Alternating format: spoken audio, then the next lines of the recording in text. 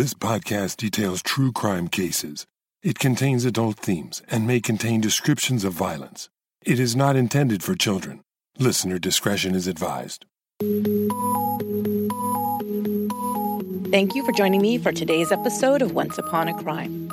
It's October, the time that leaves change, the air turns crisp, and we start thinking about holidays that are just around the corner. This year, I've decided to do something a little different for October's series. I usually do Halloween-themed episodes, but while I love Halloween and all that comes with it, I have something else that I love just as much, and that's rock music. So this time, I've decided to give you a few rock music-themed episodes. I haven't had a chance to do this since way back in Season 1, when I told you stories of the tragic endings of musical icons in the series The Day the Music Died. So I'm really excited to share more of these stories with you. As you probably know, there's no shortage of mayhem and craziness in the world of rock music, and I found some really extraordinary stories I think you'll like. First up, I'll tell you about a free concert that took place at the tail end of the hippie peace and love movement of the 1960s. As that decade wound to a close, America's innocence and naivete went with it. The assassinations of President John F. Kennedy, Martin Luther King Jr., and Robert Kennedy, the Vietnam War, and the Manson family murders all but ended the ideals of the peace and love generation and ushered in a new, pragmatic, and perhaps cynical view of the world. Then, the Woodstock Music Festival took place in a cow pasture in New York State, and youth of the counterculture movement found renewed hope. It was music, they believed, that would unite everyone together and heal the world. A free concert would take place in Northern California in December of 1969, featuring the Rolling Stones, who, at that time, were one of the biggest rock and roll bands on the planet. But this festival would end not with world peace, but in death, destruction, and absolute mayhem. This is the true story of the Altamont Music Festival, the Hells Angels, and the Rolling Stones. What was the last music concert you attended? Second question, how much did you pay for that ticket? I'd venture to guess it probably wasn't cheap. I won't even tell you how much I paid for a ticket to the last concert I attended. Tickets to almost any venue here in California are through the roof, and this one was for a concert at the brand new Chase Center and was ridiculously expensive. Definitely a major splurge.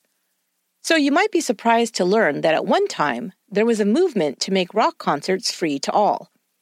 The proponents of this idea were mostly concentrated in California and emerged from the hippie counterculture of San Francisco's Haight-Ashbury district. These mostly teen and young adults protested government intervention in their lives, rejected materialism, and advocated for free food, housing, and medical programs for all. All of these ideas culminated in what came to be known as the Summer of Love in 1967. It was kicked off by a free festival called the Human Be-In, held in Golden Gate Park in January of that year. 30,000 people showed up to listen to Timothy Leary advocate for the use of psychedelic drugs, which a new California law had just banned, by famously telling the youth of America to turn on, tune in, and drop out. They also listened to beat poets Allen Ginsberg and Lawrence Ferlinghetti, and heard music performed by the Grateful Dead, Jefferson Airplane, and Big Brother and the Holding Company, whose lead singer was Janis Joplin. Marijuana and LSD tablets were distributed liberally, and all of this was at no cost. A sea of long-haired youth dressed in beads, fringe vests, and tie-dyed tees spent a day celebrating freedom and love. It had been organized and planned for well in advance, and the day went off without a hitch. It cemented San Francisco as the center of the hippie counterculture movement. Other music festivals followed. Bands often played for free, and while the festivals weren't exactly free, they were usually low cost, a couple of bucks per ticket, with most of the proceeds going to charity. The Fantasy Fair and Magic Mountain Festival was held over 2 days in June on Mount Tamalpais in Marin County, just north of San Francisco.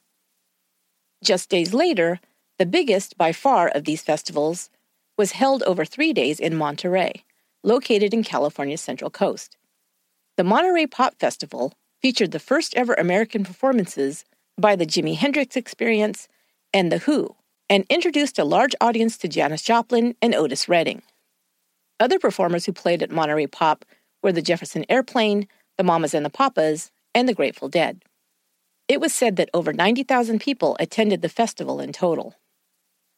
Multiple-day rock festivals became attractive to bands seeking to make a name for themselves and reach a wider audience. Jimi Hendrix became a regular draw at these concerts, as well as The Doors, Led Zeppelin, the Grateful Dead, Santana, and Bob Dylan. Then, the big kahuna of all rock concerts was held. Billed as an Aquarian Exposition, 3 days of peace and music, the concert that would become known as Woodstock was held over the weekend of August 15th through 18th in Bethel, New York, which was actually 43 miles southwest of Woodstock, New York. The concert, not intended to be free, drew in an audience of over 400,000 people, only about 180,000 of which paid the $18 for the entrance ticket. The rest of the attendees simply walked onto the cow pasture where the event was being held. The sheer number of people who arrived had not been planned for, and the organizers were overrun. While the concert was plagued by problems from traffic jams to torrential rain to inadequate facilities for the masses, the festival was deemed a hit and went down in the history books. Unforgettable performances by Jimi Hendrix, Santana, Creedence Clearwater Revival, Janis Joplin, Sly and the Family Stone, The Who, and many more were recorded on audio and film. What promoters lost on ticket sales, they more than made up for with the distribution rights to the documentary film that was produced of the concert. Titled Woodstock, it was released in 1970. The film was produced for $600,000 and grossed more than $50 million in ticket sales in the U.S. alone. Music promoters in other countries also saw the attraction of large music festivals to promote their talent. In the fall of 1969, a free concert was held in London's Hyde Park, featuring the Rolling Stones in front of an audience of over 250,000 fans. The Stones, a British rock band who'd been playing together since the early 1960s, had a string of hits on the UK and the US charts, but were facing some challenges by the late 1960s. By 1967, American audiences were more interested in psychedelic rock bands like Jefferson Airplane, the Grateful Dead, and Pink Floyd. Even the Beatles had evolved with their 1967 album, Sgt. Pepper's Lonely Hearts Club Band.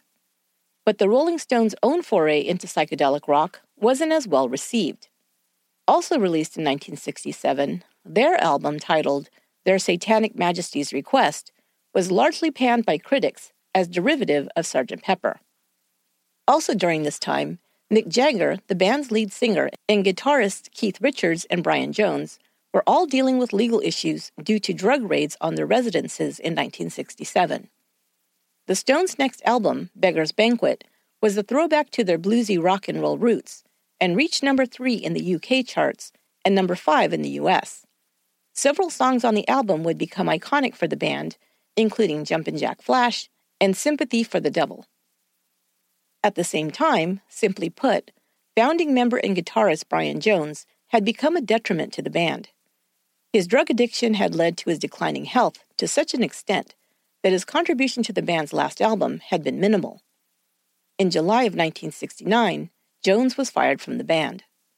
A few days later, he was found drowned in his own swimming pool.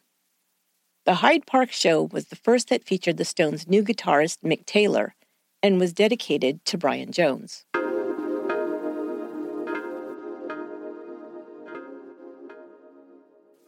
Besides all the other problems that plagued the Rolling Stones in 1969, they were also low on funds. Needing an infusion of cash, Mick Jagger met with Austrian banker Prince Rupert Lowenstein. Prince Rupert, after going over the band's books, realized that they were broke.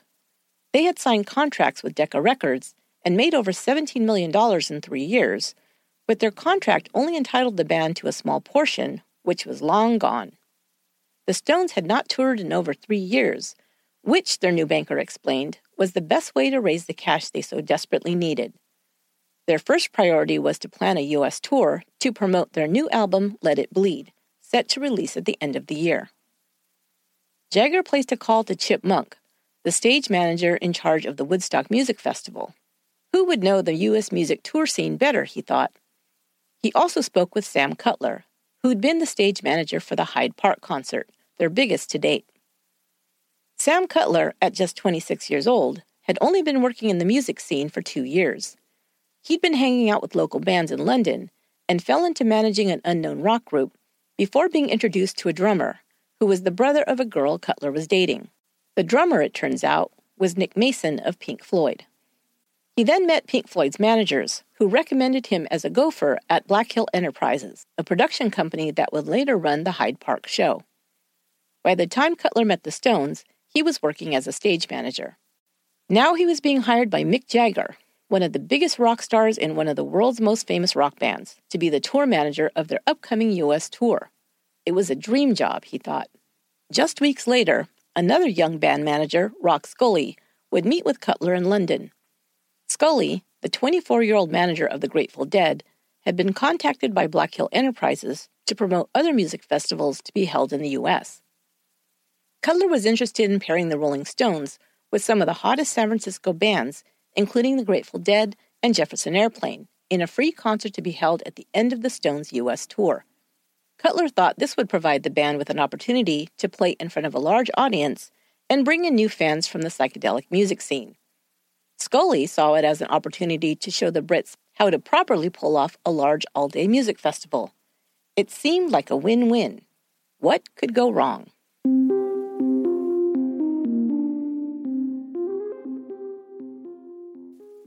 The Rolling Stones' U.S. tour kicked off on November 7, 1969, in Fort Collins, Colorado. They were slated to play 15 cities for a total of 23 shows. The very last show would be a free concert where they were billed along with the Grateful Dead and other bands to be named later. The date was set for December 6, 1969. Things had changed since the last time the Stones toured the States 3 years earlier. First of all, more attention was paid to staging, especially the audio equipment used at live shows. The last time they'd performed in the U.S. had been on the heels of Beatlemania. The Beatles had taken America by storm in 1966, and the Stones, as another British rock group, had found their concerts filled with teen girls who screamed during the entire 25-minute sets they were required to perform. Since the band could hardly be heard over the shrieks, not much effort had been put into ensuring good audio quality. Now they would be performing before a more mature audience of music lovers who really wanted to hear the musicians. Concerts were a time for hippies to groove or dance in a free and uninhibited way. To get this full experience, they had to hear the music clearly.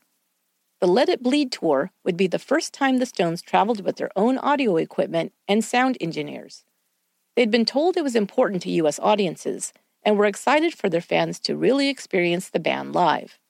The second big change on the concert scene was that LSD had become prevalent, especially on the West Coast. Incidentally, the person responsible for improving the audio quality of Grateful Dead concerts was also responsible for the proliferation of LSD. Augustus Owsley Stanley III, known as Bear, was trained in electronics while in the Air Force and became the Grateful Dead's audio expert.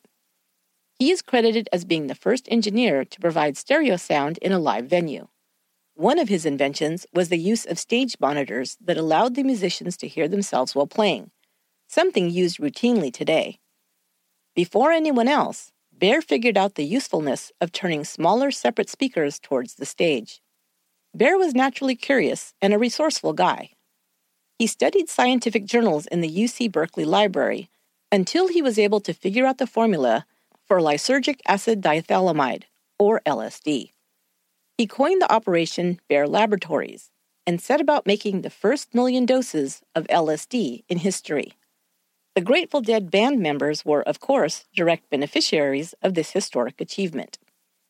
LSD had become an integral element of the hippie counterculture, especially as it related to the enjoyment of the new psychedelic rock. It was the experience of being under the influence of the hallucinogenic drug combined with rock music that became synonymous with rock concerts of the 1960s. Not only did the Grateful Dead band members get to partake of his product, but Bear's proceeds from the drug trade allowed him to invest in the band when it was first formed.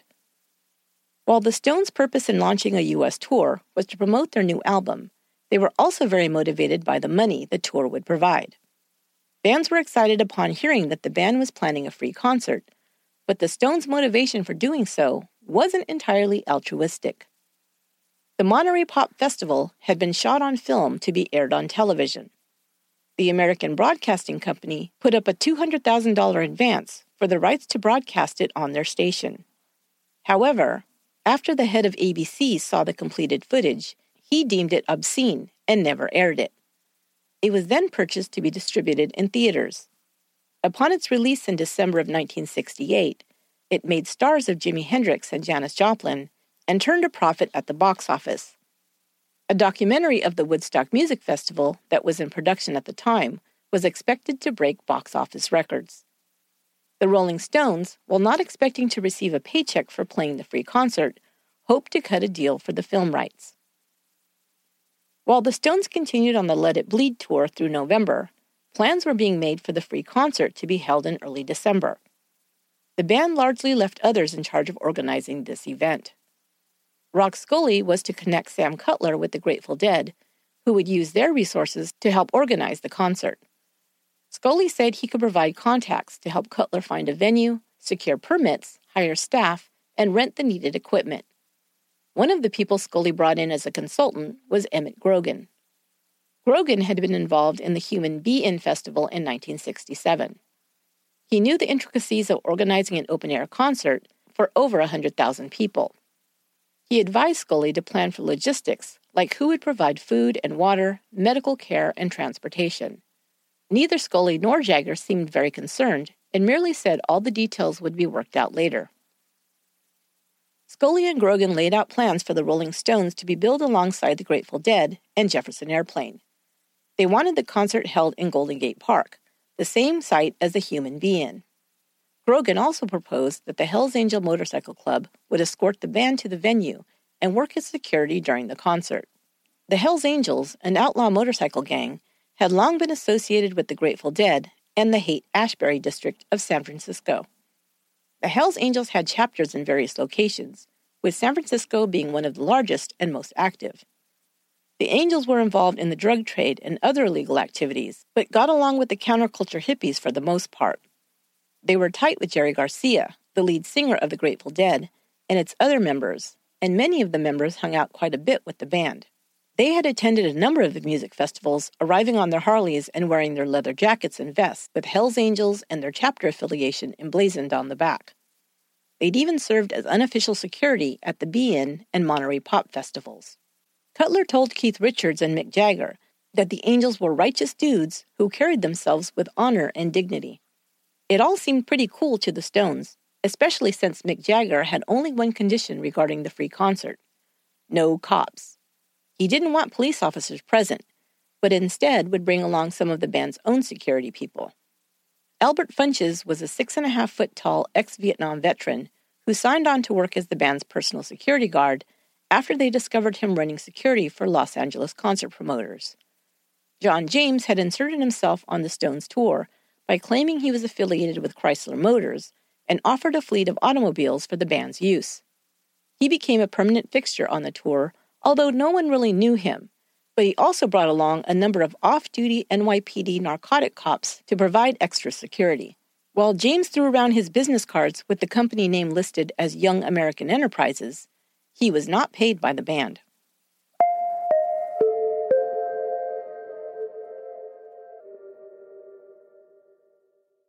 The most anticipated show of the Stones tour was 2 nights in New York playing Madison Square Garden.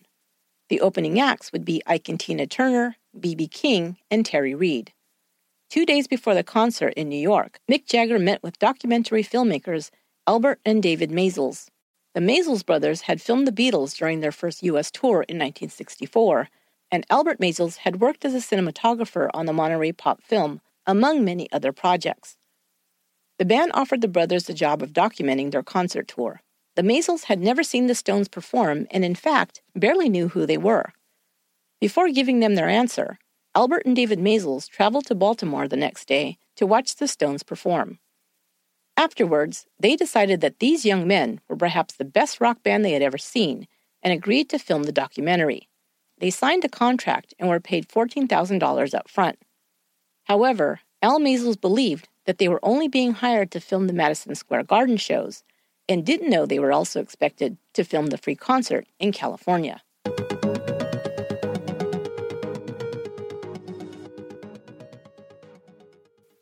Plans continued to be put in place as the date for the free concert drew near. Sam Cutler met with Rock Scully and members of the Grateful Dead at the band's headquarters in Novato. He would also be introduced to Bob Roberts, the president of the Hells Angels San Francisco chapter, and several other members to talk about plans for the Angels to work security at the free concert.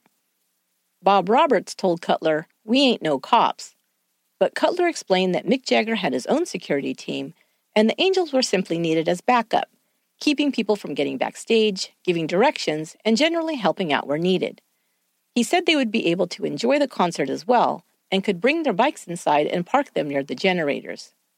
The Angels didn't ask for any money to show up, but said they wouldn't mind being provided some beer.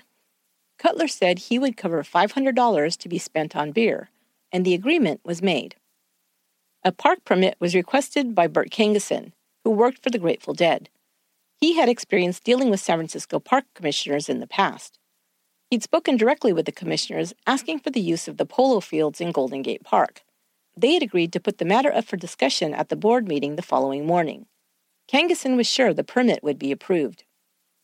But that afternoon, Rock Scully called and told Kangason to cancel the meeting. Sam Cutler had called to say the Stones were going to work directly with the mayor on the matter. Kangason knew this was a bad idea. Mayor Joe Alioto had taken a hard stance against the hippies he felt were creating problems for the city of San Francisco. Kangason explained this to Scully, but Scully said the Stones were already taking care of it. Instead of the free concert being a Grateful Dead event with the Rolling Stones as special guest, the way it had been planned, it now appeared that the Stones were in charge and rejecting the experience and connections the locals could provide. Kangason predicted a bad outcome. As soon as the mayor's office heard that a foreign rock band wanted to take over Golden Gate Park, one of the most serene and beautiful parts of the city, for one of the biggest anticipated free rock concerts ever held, they quickly shut them down. No permits would be issued to the Rolling Stones in San Francisco. On Friday, November 28th, the band held a press conference in New York, where Jagger was asked about the rumors of a free concert. He said it was true and would take place on December 6th. The location is not Golden Gate Park, he told reporters, but somewhere adjacent, which is a bit larger. But I won't know where until 7:30 this evening, but it's definitely on. 4 days before the concert was to take place, a venue still wasn't secured. Finally, Craig Murray, the owner of the Sears Point Raceway in Sonoma, offered the use of the site. Murray wouldn't charge a rental fee, but the band would be responsible to secure the correct permits, provide liability insurance, and cover all costs needed to get the site ready for the concert. It all sounded like a plan until Murray added the following condition. All profits from any audio or film recording made at Sears Point were to be donated to a Vietnamese orphans fund. Still, with so little time left, workers began arriving to set up scaffolding for the speakers and lights and erecting the stage. Then another monkey wrench was thrown into the works. It so happened that Sears Point Raceway was owned by Filmways, a company that produced television shows like Green Acres and the Beverly Hillbillies. When they learned that the Rolling Stones were planning to film the concert for commercial release, they demanded a $100,000 fee and distribution rights. Jagger refused to give up any profits from the film or pay the fee. The deal to use the raceway as the venue was torpedoed. When reporters asked Jagger if the concert was called off, he replied, "We'll play in the streets if we have to." It was now Thursday morning, and the concert was set for Saturday.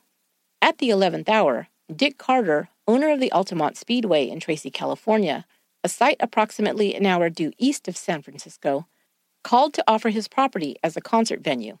The Altamont Speedway was located on a flat portion of land on a windswept portion of San Joaquin County. It could only be reached by way of a remote 4-lane highway. Carter had purchased the asphalt racetrack just a few years earlier and was in debt. He offered his property free of charge. He was banking on the publicity drawing more visitors to the racetrack to help keep the business from going under. The site wasn't pretty, but they had little choice now. There was literally one night to get the site ready for the concert before the crowds began arriving. The stage and scaffolding would have to be erected in less than 36 hours. There were also no amenities at the racetrack, no water, concessions, or even enough bathroom facilities for the large numbers expected to attend. There wasn't time to warn the police or emergency services about the coming hordes. The area was remote, and only 2 police cruisers were routinely assigned to patrol that section of the county.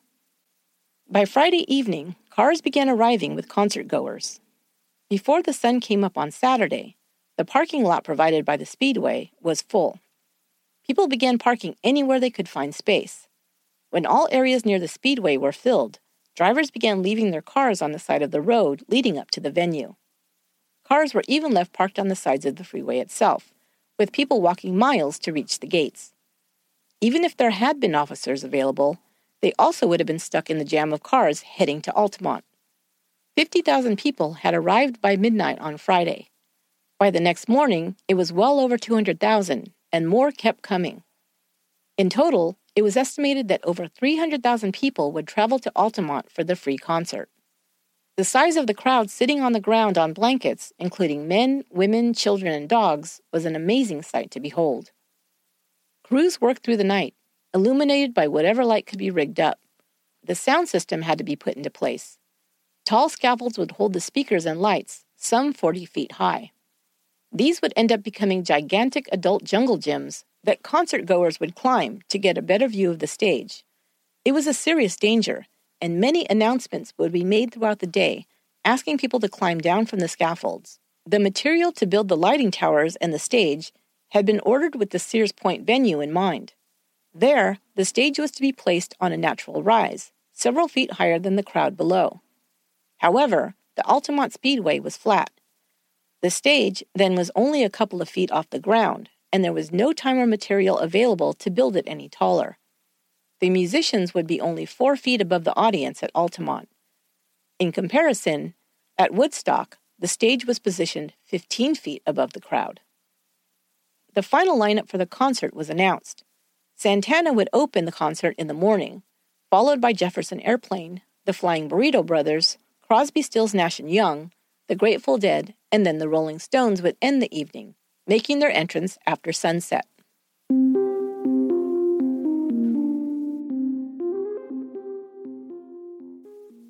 As the sun came up on Saturday, the first big wave of people who had arrived overnight and waited for the gate to be opened decided not to wait any longer. En masse, they tore down the cyclone fence and rushed the stage, pushing to be the closest to the front. There were no real barriers to the stage or backstage area. Thousands of people continued to arrive all morning. By 10 a.m., the California Highway Patrol reported the backup in both directions was over 10 miles long on the freeway. The first problems at Altamont occurred with the arrival of the first attendees. LSD was passed around freely, and some people began experiencing bad trips. While hallucinogens were considered a groovy high, there was also a possibility that the hallucinations a person on the drug experienced could be terrifying. Another danger was mixing speed with LSD, or even ingesting speed-laced LSD, which led to overstimulation. A common symptom of this drug combo was a person compulsively stripping off all their clothes. Hundreds of nude men and women would wander around the Speedway throughout the day, some attempting to climb onto the stage or ascending the lighting towers. Even worse, those who mixed acid with amphetamines exhibited increased aggressiveness, paranoia, and could act out violently. The combination of alcohol and LSD also led to an increase in aggression and violence. Right away, as people began arriving, hundreds and then thousands of people began to experience bad trips. Bad acid was floating around the Speedway, with some people later reporting they were purposely dosed by strangers, who gave them bottles of what they thought only contained orange juice. Luckily, even though medical personnel had not been enlisted to work the concert, volunteer doctors and nurses showed up and set up medical tents provided by the Red Cross. The volunteers had very few supplies beyond basic first aid kits and no medications, except a small ration of Thorazine that would be used as a tranquilizer for the most extreme cases of violent or out-of-control patients. Volunteers who had experienced talking acid victims down from a bad high would be in demand all day. Before the first band of the day even began, an 18-year-old named Leonard Kryzik, most likely high, climbed a cyclone fence that separated the Speedway property from an aqueduct. Signs were posted warning people away from the area. A state police officer who was positioned on the other side of the canal saw the young man remove his shirt and slide down feet first into the aqueduct. He bobbed in the water for a few seconds before the powerful current pulled him under. His body was found a couple of hours later, and 2 miles down the canal. Hell's Angels began arriving in the morning, but most, rather than helping to provide security or volunteering to transport the sick or injured, began to party. Many drove their bikes right up beside the stage and then sat on the edge of it, drinking gallon jugs of cheap wine and dropping acid. Angels from the San Francisco and Oakland chapters arrived first, followed by a large contingency from the San Jose chapter. The San Jose chapter was not as established as San Francisco and Oakland. Members were younger and felt they had more to prove. Wanting to add to their street cred, they tended to behave like hotheads and were often itching for a fight. Many of these bikers positioned themselves at the end of the stage facing the crowd. The crowd continued to push forward and soon were surrounding the Angels' motorcycles. This would not do. An Angel's bike is his life, and woe to anyone who disrespects it or causes any harm to come to it.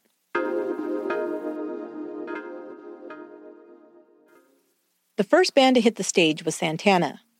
Carlos Santana, born in Mexico and raised in San Francisco's Mission District, had exploded on the psychedelic music scene when he took the stage at Woodstock 5 months earlier. The band was supposed to begin playing at 1 p.m., but they arrived early, and Sam Cutler, hoping to get the crowd who'd been wandering on stage and into the backstage area to settle down, decided to bring Santana up early. They began their set a little before noon. The sight of the band on stage being crowded out not only by audience members, but numerous burly Hells Angels, was like nothing ever seen before. The band was barely visible for all the bodies surrounding them as they tried to play their instruments for an audience of over 250,000 people now. But that wouldn't be the most bizarre thing to occur during Santana's set. All of a sudden, a large overweight man pushed to the front of the stage. He was completely nude and having a wonderful time dancing exuberantly. As he did so, he began slamming into people who pushed him away. At some point, he made contact with one of the Hells Angels.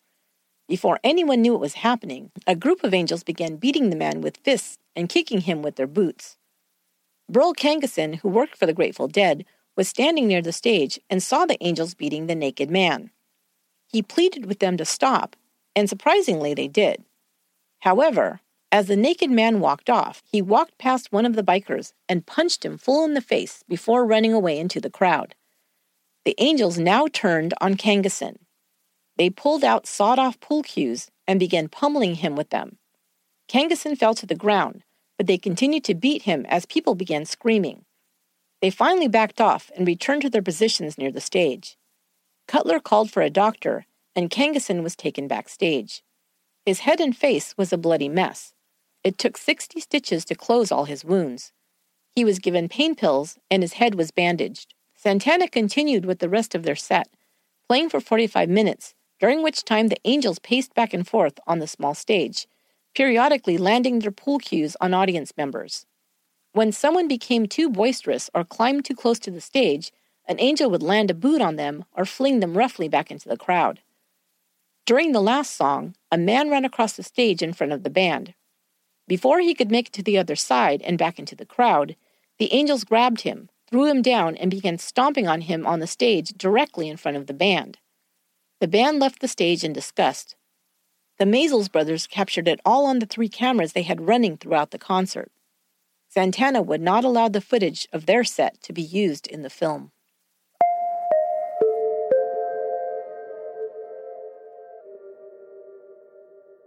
The Airplane, a San Francisco band, was one of the most popular acts at that time and had played several music festivals. Lead singer Grace Slick was backed up by Marty Balin on vocals. They made their way onto the stage where several audience members and angels were still crowded around their instruments and microphones. Sam Cutler kept calling for everyone but the band to leave the stage, but no one was listening. An angel called Animal was prominent on the stage, dressed in his Hells Angels vest or colors, and wearing a coyote pelt on his head. As the band began to play, the angels began throwing audience members off the stage, and Animal and another bigger angel named Sweet William began to beat on one young man just in front of the microphone stand. Grace Slick moved back and began to repeat, "Easy, easy," as people in the audience screamed and flashed peace signs to try and counteract the violence taking place in front of them. Marty Balin started yelling at Animal, who was beating on another fan. Animal approached Balin and punched him full in the face. Balin dropped like a lead weight onto the stage. He soon recovered, jumping up before returning to the edge of the stage to yell again at the Angels beating fans in the audience. Balin jumped into the crowd to try and stop the fight. Guitarist Paul Kantner took the mic and announced to the crowd, "Hey man, I'd like to mention that the Hells Angels just smashed Marty Balin in the face and knocked him out for a bit." Sweet William now picked up a mic as well and asked Kantner if he was talking to him. Kantner answered back that he was talking to the person who hit the singer. "You're talking to my people," Sweet William challenged him. Grace Slick tried to calm the situation, saying, "No hassles with anybody in particular. You've got to keep your bodies off each other unless you intend love." Marty Balin was pulled back onto the stage. He was unconscious. Roadies half-carried, half-dragged him to an equipment truck set up behind the stage. A few minutes later, Balin regained consciousness, but was still woozy when Animal came in to apologize. He told Balin he was sorry, but added, "You just can't say fuck you to an angel." Balin, still angry, answered, "Oh yeah? Fuck you." Animal hauled off and punched Balin in the face, knocking him out once more. The biggest, meanest guy on the Dead's crew, Rex Jackson, went after Animal and was also knocked out. The band and everyone on the crew now felt completely helpless to stop whatever mayhem the Angels wanted to dish out. The violence the Angels began indiscriminately meting out was met with more violence as drunk, high, or foolish, or perhaps all three, concert attendees pushed their way to the front for the sole purpose of fighting the Angels. The injured continued to be carried backstage to be patched up and sent on their way if possible. The Rolling Stones boarded a helicopter bound for Altamont that afternoon and arrived as the Flying Burrito Brothers were playing their set. The Burrito Brothers' music was in the vein of country rock and more relaxed. The crowd sat down and stopped pushing up towards the stage. Perhaps partially as a result of this, the Angels also calmed down, and the band was able to play with minimal interruptions. Mick Jagger, having arrived at Altamont, exited the helicopter and a moment later was assaulted by a concert-goer, most likely high on some substance or another. Screaming, "I hate you," he hauled off and punched Jagger in the face. Some members of John James's security team wrestled the young man to the ground, but Jagger called out to them not to hurt him. He and the rest of the band went inside the trailer that served as their dressing room. They would remain there until it was time to take the stage. The Grateful Dead arrived soon afterwards and were filled in on all the events of the day. They saw Burt Kangason's bandaged head and bruised face, their head of security Rex Jackson sporting a black eye, and heard about the Jefferson Airplane's lead singer getting beat up by the Angels. They were stunned. Rock Scully saw the situation for what it was now, an all-out shit show, and urged the Dead not to play. They debated it for a while, but after seeing that even Terry the Tramp, a good friend who was also a San Francisco Hells Angels member, told them that he was concerned, they decided not to play. Crosby, Stills, Nash & Young were slated to play next and arrived in a car from the Tracy Airport. They heard all about the violence and that the Dead had bailed out on the concert, but as traffic had delayed them and they had arrived just in time for their scheduled slot, they took the stage. The period of calm of the previous band set didn't last. As soon as CSNY began to play and the crowd became more animated, the Angels responded by taking out their pool cues once again. The bikers were high on speed and LSD, which they had been washing down liberally with jugs of cheap wine. The result was that the members, already violent in nature, grew increasingly aggressive. Their violent response to the crowd was mostly unprovoked and immediate. 2 or 3 Angels at a time would begin pounding on young men, pushing and throwing women away from the stage roughly, and swinging their pool cues down on anyone within striking distance. The band was horrified, and David Crosby pleaded with them, "Please stop hurting each other." It seemed no one wanted to call the Angels out directly after what happened to Marty Balin. Grace Slick, who'd seen the Angels beat people directly on the stage in front of her, had admonished, "Both sides are fucking up temporarily. Let's not keep fucking up." Now some of the Angels, high and drunk, began to enjoy provoking the crowd and even the musicians. When Stephen Stills stepped up to take the mic to sing, one of the angels sitting on the edge of the stage took out a sharpened motorcycle spoke and stabbed him in the leg. Stills, afraid to set the biker off further, ignored him, even as he continued to be stabbed every time he stepped forward. By the time the song ended, the singer had blood running down his leg. Someone was able to slip the spoke away from the bully while he was distracted, and Stills continued the set unbothered. The band played a shortened set to get out of Altamont as quickly as possible. After CSNY left the stage, and with the Dead having boogied out of Altamont as well, the Stones were the only band left to play. However, not knowing that the lineup times had changed, Bill Wyman, the Stones' bassist, had not yet arrived. Even so, the band wanted to wait until the sun set before they went on stage. They always did so in order to make the most dramatic appearance. They planned to wait until dark this time as well. Unfortunately, that left 2 hours in between the last band and the time the Stones would be announced. 2 hours provided a lot of time for mischief and mayhem to occur when the crowd became restless. Without food, water, or adequate bathroom facilities, restlessness was a given. A small group of people, including a young woman who was 5 months pregnant, sat on a patch of ground far away from the stage to enjoy a small picnic with friends. One restless idiot picked that time to launch a full can of beer high into the air. It landed on the head of the 22-year-old pregnant woman who was named Denise Kaufman, and knocked her unconscious. She came to, but was dizzy and her vision was blurred. Her husband led her to the medical tent, where a doctor examined her and realized she was gravely injured. He could feel that her skull, just behind her ear, had cracked from the impact of the beer can. She was first transported to a hospital in Livermore, the next town over, but emergency personnel there determined that she needed to see a brain surgeon right away and was sent by ambulance to a hospital in San Francisco. There, she underwent surgery to remove the shattered pieces of her skull from her brain. She would eventually recover, but went through excruciating pain, and it took some time for her vision to return.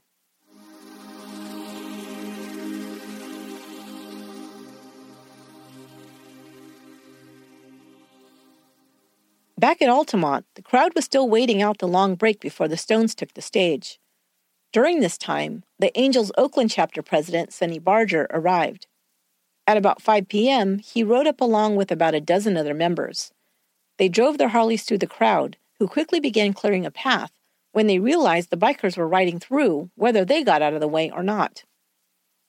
Barger told his members to park their bikes parallel to the stage, clearing out a space of about 40 yards from the stage to the crowd. This kept some of the crowd back, but others simply approached from the sides and even the back of the stage. Before long, the stage itself was crowded with people once again. Barger was taken into the tent backstage where the Stones were now tuning their instruments. He met the band and wasn't impressed with the lead singer, Mick Jagger. He thought he was dismissive and didn't show the Angels proper respect. It made him angry. He left the tent and sat on the edge of the stage near Sweet William. After a few minutes, he sent William in to tell the band to get their asses on the stage. The natives were getting restless, and it would be their fault if his people had to quash this nonsense. William told Jagger to move his ass already, to which Jagger responded that the band was preparing and would go on when they were good and ready.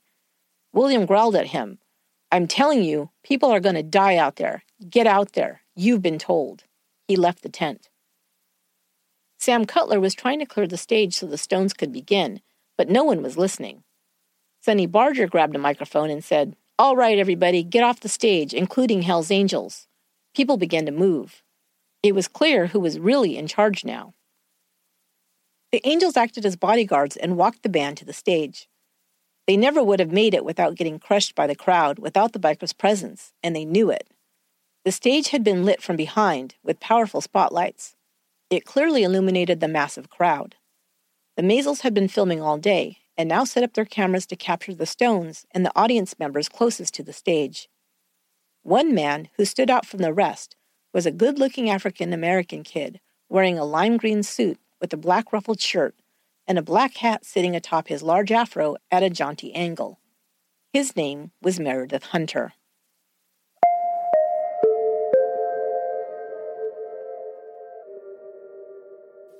Meredith Hunter, called Murdoch by his family and friends, lived in West Berkeley with his sister Dixie, who was 10 years his senior. The Hunter kids had a tough upbringing. Murdoch's father, who he'd been named after, was a Native American who left Murdoch's mother when he was just an infant. His mother suffered from schizophrenia and was later abused by her live-in boyfriend and forced into prostitution. Dixie had raised her siblings when their mother could not. An older aunt who lived nearby looked in on the kids to make sure they had food and basic necessities. By the time he was 11 years old, Murdoch, mostly left to his own devices, found himself in and out of juvenile hall. The first time he was charged with being an out-of-control youth and spent 5 months locked up. At 13, he was picked up for burglary and was sentenced to serve 9 months. He continued to be locked up on burglary charges and had just been released from his last stint the previous May. Then he met Patty. Patty Bredehoff was a 17-year-old high school senior who attended Berkeley High. She was the middle child of 4 and lived with her mother and her father in a small house in Berkeley. Her grandparents lived next door. She was blonde and petite, but not particularly outgoing or self-confident. When she met Murdoch at a party, she was flattered that such a beautiful boy had picked her to talk to. They had been going together for several months, and Murdoch was excited to take his new girl to the Rolling Stones concert. Murdoch Hunter was back living with his sister Dixie and had been helping her with his younger nieces and nephews. Her husband had recently been killed in a freak accident. He was electrocuted inside his truck when a power line fell on top of it. Murdoch and Patty had arrived at Altamont around 2 p.m. with another couple, who they quickly lost track of. Murdoch wanted to secure a position near the front of the stage, but the large crowd scared Patty. She was being lifted off her feet by the crush of so many bodies so close together. She also didn't like the look of the Hells Angels. When Murdoch took her hand and led her to the front next to him, she thought the bikers were giving them dirty looks.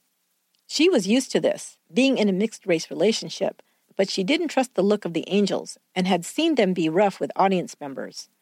Murdoch, however, didn't pay them any mind. Patty left her boyfriend up front for a while during the afternoon while she took a break. Around 5:30, he went to retrieve her. The Stones were getting ready to take the stage, and he didn't want her to miss it. He was able to maneuver both of them through the crowd to the front of the stage, just as the band was announced, and they launched into the first song, Jumping Jack Flash. When the Angels parked their bikes in front of the stage, it seemed like a good idea to them at the time. They believed no one would dare mess with their Harleys, but they underestimated the crowd's excitement at seeing the Rolling Stones. People began to push toward the stage again, swarming over the bikes and knocking them to the ground.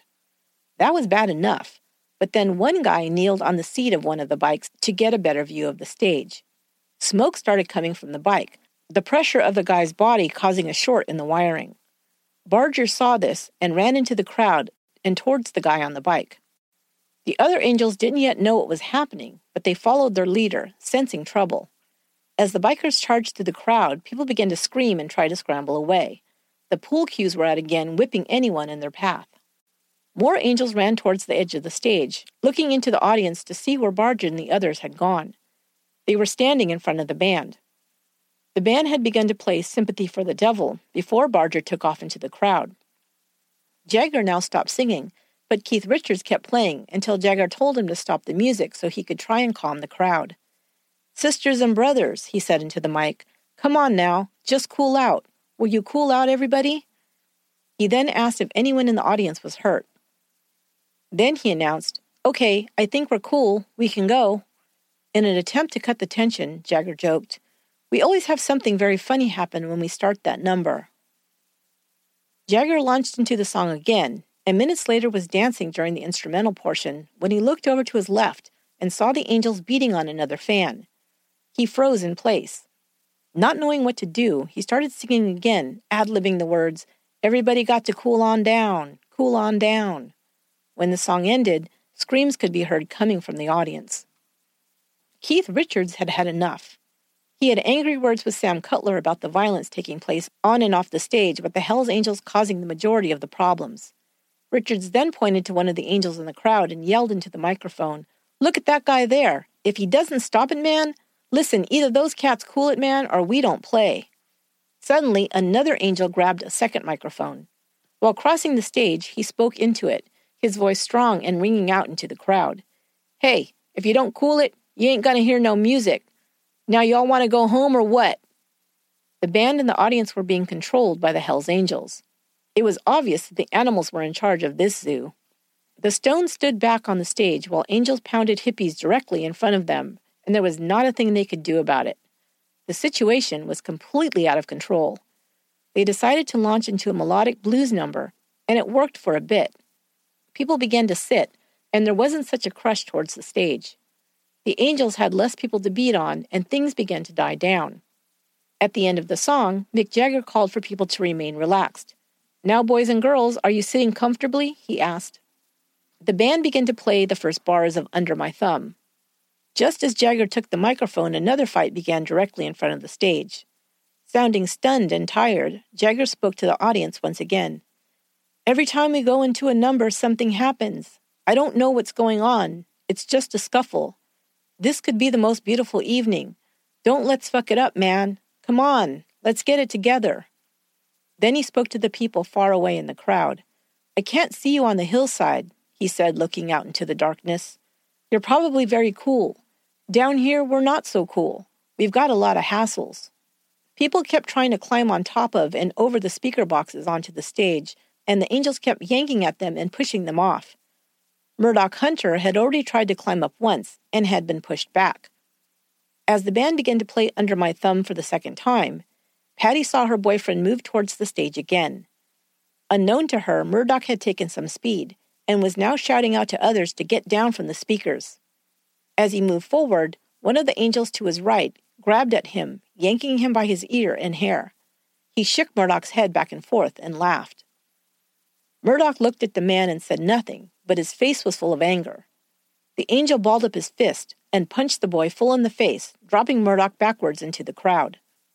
Even so, the angel jumped after him as the boy turned and began to run back through the audience.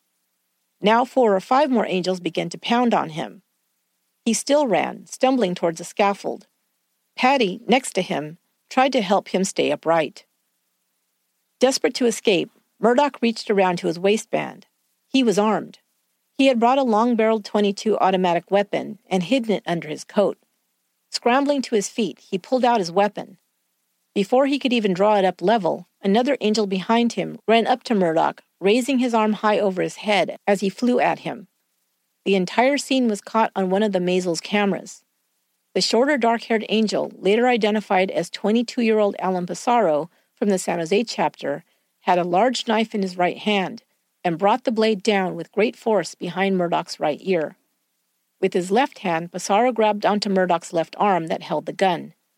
Murdoch spun away and tried to run towards the left of the stage and through the crowd, who now parted to move away from the fight. Pissarro, followed by more angels, can be seen on camera bringing the blade down twice into Murdoch's back while holding on to him.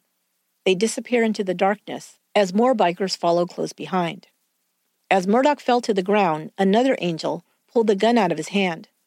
Mortally wounded, Murdoch tried to get up, but only managed a couple of steps before falling to his knees.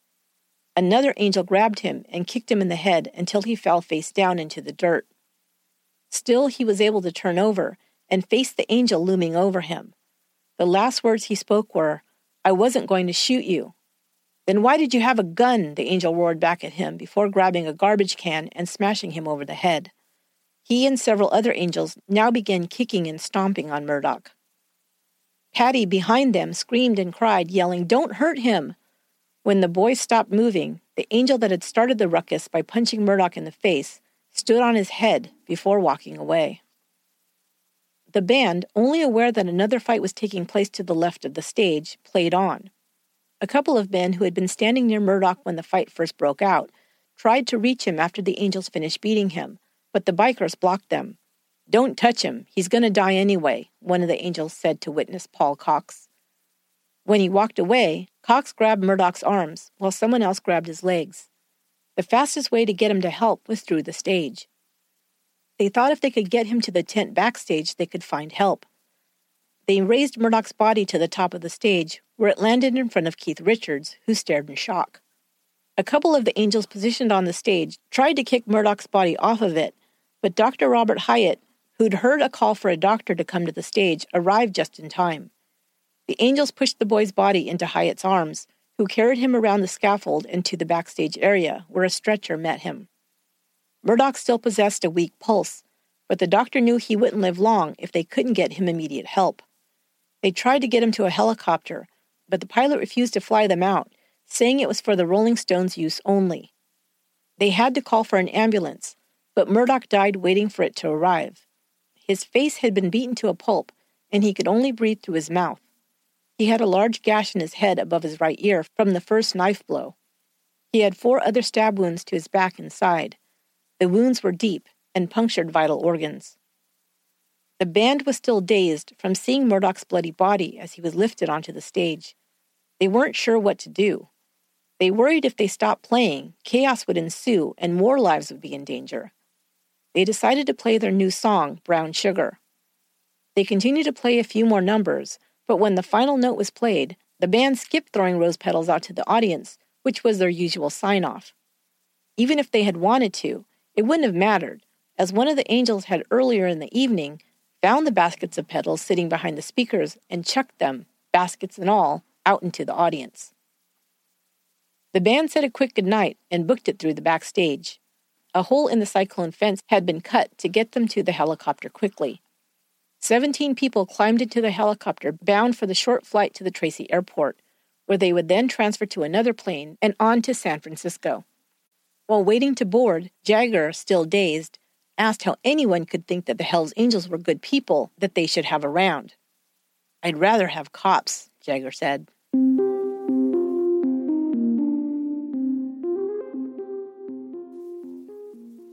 By the time homicide investigators were dispatched to the crime scene, well, there was no longer a crime scene. The stage, scaffolding, lights, and speakers had all been taken away by the next morning. Anyone save Patty Bredhoff, who had been a witness, were long gone. Only one witness, a young college student named Frank Leonetti, who had helped move Meredith Hunter's body, drove to the police substation in Hayward to give a full statement. When he arrived, his shirt was still covered in the boy's blood. He also said one of the Angels had showed him the weapon he'd taken off Murdoch. He didn't know the biker's name, but thought he would recognize him if he saw him. On Sunday, Patty arrived at the police station to give a statement. She described the Angel who had first punched her boyfriend and the one with the knife. She told police she thought the bikers had their eye on Murdoch ever since they arrived. She said she saw disapproval in their eyes that a black man was dating a white girl.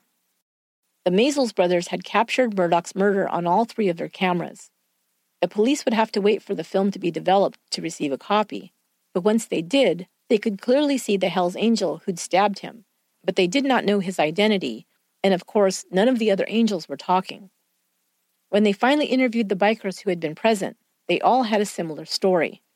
The boy had been acting aggressively towards them all night and had pulled a gun. A rumor circulated that Meredith Hunter had planned to shoot Mick Jagger. Yes, the Angels admitted, some of their members had jumped in to try and stop him, but so had several civilians, they claimed. Alan Pissarro, the Angel responsible for stabbing Murdoch, had returned to San Jose. The following Tuesday, he was caught in a stolen vehicle along with 2 other members. He had ditched the knife, but the sheath it was usually holstered in was still on his belt. The trio was arrested for grand theft auto, and Pissarro was immediately sent to jail as he was on bail at the time for another grand theft charge. While the cops hadn't gotten very far into their investigation of Meredith Hunter's murder, reporters from the fledgling magazine Rolling Stone had been talking to scores of witnesses for a feature article titled Let It Bleed, The Rolling Stones' Disaster at Altamont.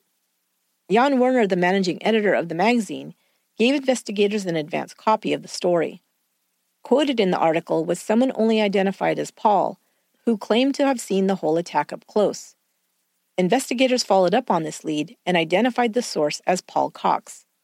He was the person who had first tried to help Murdoch and then assisted in moving his broken body to the stage. They located another witness in January, a 15-year-old girl who had seen the attack from the first punch thrown by the Hells Angel when Meredith Hunter fell into the crowd. She also said she could identify the bikers involved. Investigators were finally led to Pissarro through a confidential informant. Pissarro was back in prison serving a 2 to 10-year sentence. When detectives interviewed him, He had a large cut on his hand. He claimed to have gotten the cut while slicing meat. He denied being the person who'd stabbed Meredith Hunter, but was picked out of a photo lineup by both Paul Cox and Denise Bell, the teenage witness.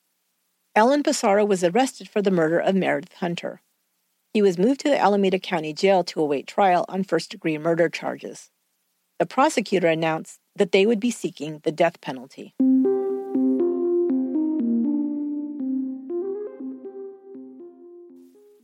In December 1970, Alan Pissarro went on trial. The jury was shown the footage of the Maysles film showing Meredith Hunter with the gun and the man the prosecution said was Alan Pissarro stabbing him with the knife. After 17 days of testimony and 12 hours of deliberation, the jury found Pissarro not guilty. They believed he was the man that was caught on camera, but they also thought he had acted in self-defense. Pissarro wasn't free, though. He still had to complete his sentence for his previous conviction. In 1985, according to police, Alan Pissarro died under suspicious circumstances. He was found drowned in Anderson Lake, a reservoir located south of San Jose. He had $10,000 in his pockets. Police suspected that he'd been murdered by rivals of the Hells Angels.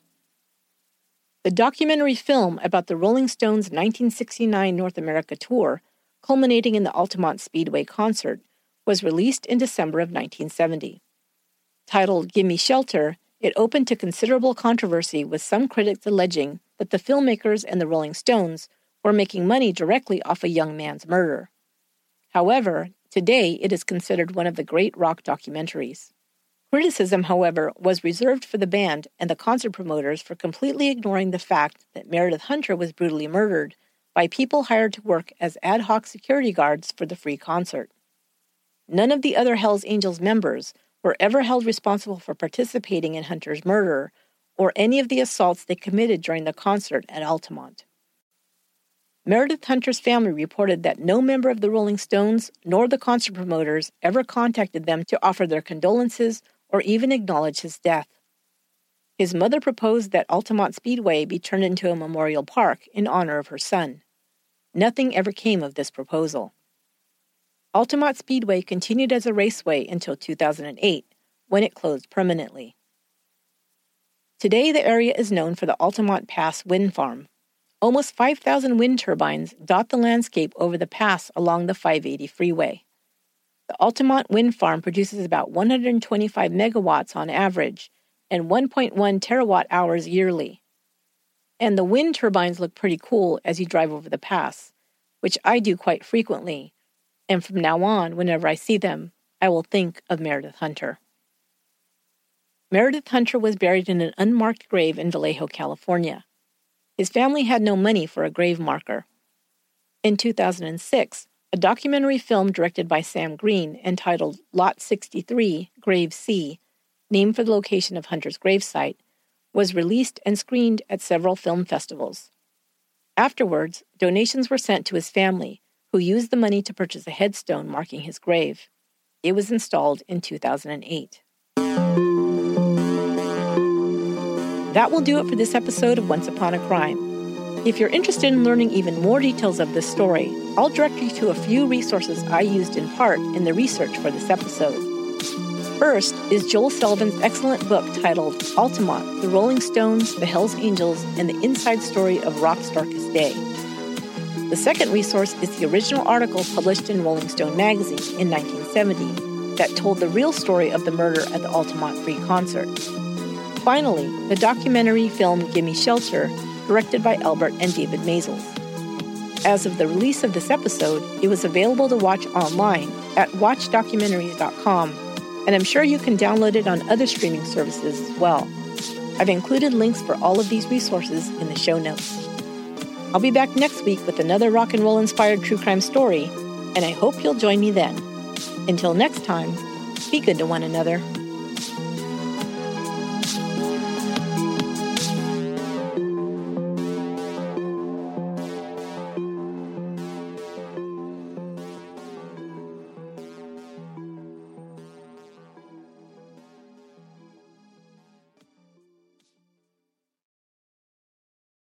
Angie has made it easier than ever to connect with skilled professionals to get all your jobs projects done well. If you own a home, you know how much work it can take, whether it's everyday maintenance and repairs or making dream projects a reality.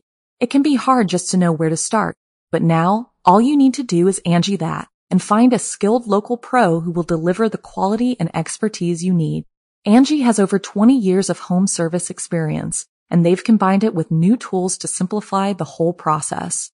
Bring them your project online or with the Angie app, answer a few questions, and Angie can handle the rest from start to finish, or help you compare quotes from multiple pros and connect instantly, which means you can take care of just about any home project in just a few taps. Because when it comes to getting the most out of your home, you can do this when you Angie that. Download the free Angie mobile app today or visit Angie.com. That's ANGI.com.